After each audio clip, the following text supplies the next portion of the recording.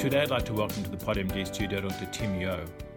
Tim is an orthopaedic surgeon with a special interest involving arthroscopic knee reconstruction, arthroscopic shoulder reconstruction, joint replacement and trauma surgery. Today we'll be discussing the topic of shoulder instability. We do hope that you enjoy this podcast, but please remember that the advice given here is of a general nature and is not intended as specific advice about any given patient. The views and opinions expressed in this podcast are those of the doctor, not of PodMD. If you do have a patient on whom you require specific advice, then please seek that advice from a colleague with appropriate expertise in the area.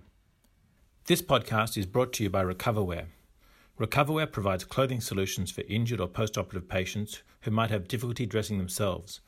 Recoverwear offers contemporary, innovative and adaptive clothing solutions that help improve the patient experience and reduce the risk of further injury. Tim, thanks for talking with us today on PodMD. Thanks for having me, Sean. The topic for today's discussion is shoulder instability. Tim, can you describe for us what you mean by that term, shoulder instability? Shoulder instability is when the humeral head does not sit centrally within the socket of the shoulder joint, and it can be either partial, so that's called a subluxation, or it can be complete, which is a dislocation. And how does a patient with this problem of shoulder instability typically present? Commonly, there is some sort of traumatic event and the shoulder subluxes or dislocates out of position, but sometimes this does not happen and patients can just feel pain or that the shoulder is sloppy and they can't trust it anymore. And Tim, what are the things that really trouble the patient who has this condition? Most patients tell me that the worst thing is that they can't trust their shoulder anymore and they stop doing activities that they love to do, for example, sports. Sometimes it can be even so bad that the shoulder dislocates or sublux whenever they're sleeping or when they sneeze, or sometimes even when they're driving a car, which is obviously pretty dangerous. Rarely, there can be even more worrying things that occur with shoulder dislocations, for example, nerve injuries, but thankfully most of these resolve on their own without any intervention. There are also even rarer circumstances where a person is over the age of 40 and they dislocate their shoulder, and then they present with pseudoparalysis because they have a massive traumatic rotator cuff tear, which is obviously a really urgent problem that needs to be fixed. And what about the potential for these symptoms to get a little better and then relapse?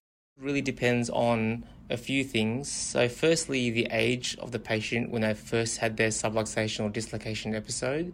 So we know that if someone is under the age of 20, their chance of redislocating in the future is over 97%, which is enormous.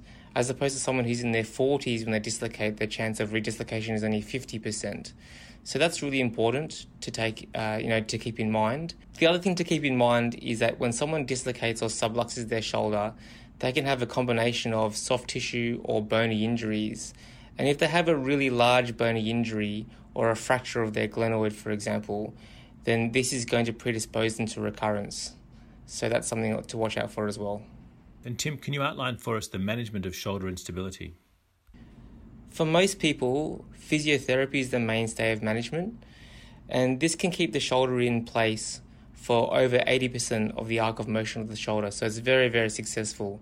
However, there are some people for which physiotherapy alone is not good enough, and they will continue to dislocate. So for these people, something surgical is the way to go, be it a soft tissue stabilization, which most commonly is done through keyhole surgery, or a bony stabilization in the form of a bone transfer. Thanks for that, Tim. So could you tell us now what are the features that should trigger a referral from the general practitioner to a shoulder surgeon like yourself? So I think that it's really important that we take a history and see what that patient really wants for their shoulder. So if they're, for example, a high impact athlete or they work in the Defence Force, they're really going to need to have their shoulder to be stable for them to earn their living and to be confident in their shoulder. So these people are probably better off seeing an orthopaedic surgeon a bit earlier rather than later.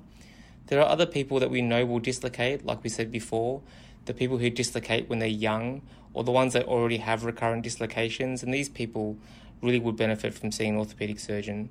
The last thing I would say is really those red flags that we spoke about before, the people that are pseudoparalytic over the age of 40, we've got to really suspect that they have a rotator cuff tear that needs to be fixed, All the people that have ongoing instability or pain or the sense that they can't trust their shoulder, these are also people that are really good to refer to one of us.